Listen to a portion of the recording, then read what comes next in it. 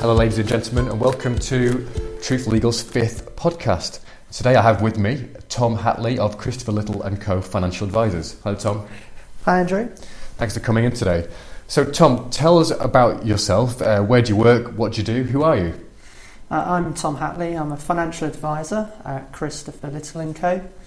And we're based in Otley, which is near Leeds, and we offer financial advice to clients in the local area. Super, thank you very much.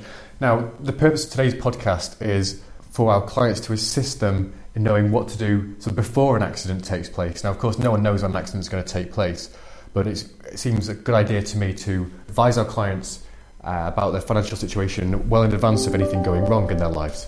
What advice would you give when you normally see a client?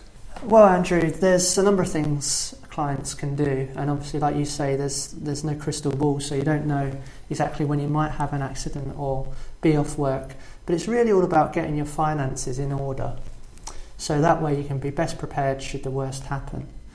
So, for example, you could have a good understanding about what your committed and discretionary outgoings are. Sure. That way, if you're off work, obviously, if your employer doesn't pay you whilst you're off, or you're self-employed, you actually understand what the mortgage is every month, what the utility bills are. And if you've got some savings, you can know how long those savings might last. And probably when you meet your clients, is it a bit of a surprise to them when you work out what their actual outgoings are? Yeah, it is. Often we find that it's a mix. Some clients have everything detailed on a spreadsheet and they know every little penny that's going out, and that's fantastic. They would have a clear idea, obviously, that their committed outgoings might be, say, £1,000 a month. That might be made up of their mortgage, a council tax, utility bills, Sky TV, of course, and then their discretionary outgoings as well. So that's really about living, isn't it? It's about going out, having holidays. And for the clients that understand what that is, they can actually appreciate if they were unable to work and they weren't getting paid, what impact that's likely to have on them financially when they won't be able to afford to pay that mortgage anymore. All good advice, but how many months or years worth of savings should the ideal person have, if there is an ideal? Yeah, there is. We usually say at least 3 to 6 months, and that can depend on people's circumstances and things like what their employer sick pay policy is. So if we take an example like a teacher, they're likely to have a sick pay policy where they're paid for between 6 and 12 months if they're unable to work due to accident and injury. Whereas if we take a self-employed plumber, for example, if he's fallen off a ladder or had an accident and he can't go to work anymore, he's got no income apart from some invoices that he might have to send out. Or perhaps a personal injury claim coming his direction. Indeed. So when you say 3 to 6 months, surely it can be extended if people cut their cloth accordingly and perhaps reduce their expenditure. So the Sky TV goes out the window and they're no longer using Deliveroo's and Domino's pizzas and they're cooking rather boring meals in-house. Is that what you say to people that found themselves on hard times? Well, absolutely. People that find themselves in hard times, they don't have any choice. But hopefully before the event, when you're sitting down and you're talking to an individual about this scenario, they don't want to give up their Domino's pizza or the Sky Telly. They're actually quite attached to those things. So really it's about planning ahead. And what we try to advise clients on is what they can put in place to help them should the worst happen and they be off work due to accident or injury. Now, of course, the teacher's scenario is likely to have a decent sick pay provision in their contract, being a public sector worker. But for those that perhaps work in the private sector, they're entitled to statutory sick pay, I think. Can you tell us a little bit about statutory sick pay? Yeah, statutory sick pay, it's £89.35 a week, so it's not a lot at all. And then longer term, if you're off, you move on to Employment Support Allowance, or ESA, and that's either £73.10 a week or slightly more, £109.65 a week if you're in a support group. So the state benefits are really minimal, and if you think about the average mortgage, and as I mentioned earlier, those committed outgoings, things that you can't turn off, typically you'd be looking at around maybe £1,000 a month as a minimum.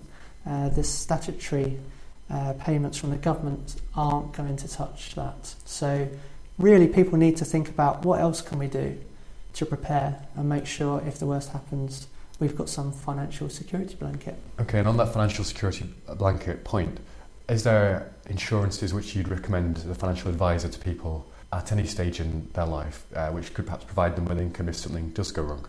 Yeah, absolutely. There's three main types of insurance that us financial advisors will talk to clients about. There's life insurance, critical illness cover, and income protection. And today we're really talking about the third one, income protection. That product is designed, or that insurance policy is designed to pay you a regular income if you're unable to work. And the policies vary greatly. You need to make sure that you're taking out the right policy for your circumstances. How would you ensure you're going the right policy? Was it just a question of going online onto one of those compare the market type products, or did you really need to sit down with a financial advisor and go through the best options? Well, we'd of course say that you should sit down with a financial advisor and go through the options, but the key reasons for that are the different features and options when taking out these policies are enormous. So, for example, if you're a teacher and let's say you're entitled to sick pay for 12 months, you would probably be looking at an income protection policy that would only start to pay you a regular income after 12 months. It wouldn't be any good taking out an income protection policy that starts paying you after 3 months. And in such circumstances, would the teacher be on their full pay, and for roughly for how long, or is it a percentage of their usual pay? In terms of the employer sick pay, it'll be dependent on what the employer offers. So often it's full pay for a certain period, maybe 6 months, then it might drop to half pay. With income protection, the policies are usually set to a percentage of your gross income. So if we were to keep things extremely simple, let's assume someone's earning £10,000 a year, okay? Yes. Now most income protection insurance policies will insure you for 65% of that income. So you'd be able to cover yourself for £6,500 a year. For how long, typically? For how long? Well, usually we'd advise for clients to have the policy through to their retirement, because unfortunately there are instances where people do get injured and it's serious and they're unable to return to work ever.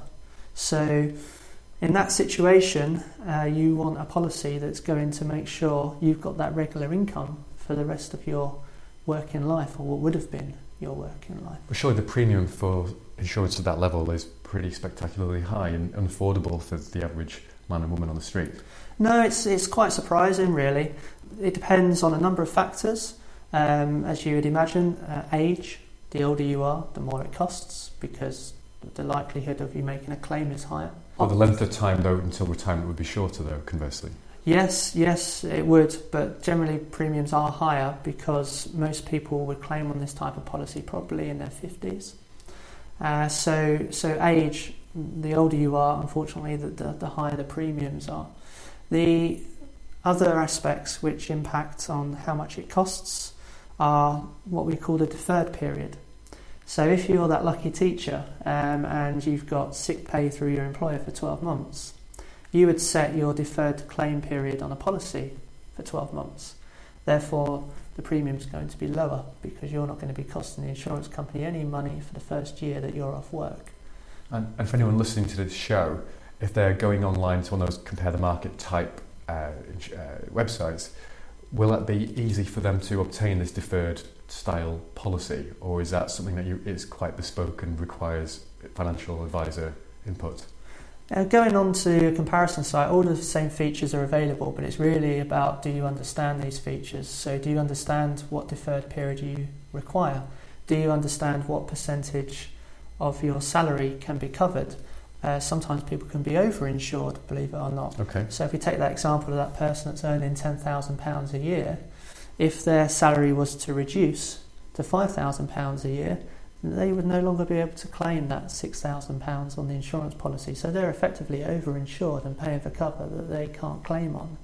So it's a really important point, I believe, that instead of going online and doing it yourself, you at least sit down with a financial advisor who understands these types of products and can recommend a policy that's best for your circumstances. I understand. As a claimant solicitor, I spend most of my day suing insurance companies, and therefore I am a little bit dubious that the insurance companies always pay out when someone has had an accident and they are covered. Do the insurance companies play hardball when it comes to payments, or in your experience, or is that a myth propagated by the likes of claimant solicitors such as myself?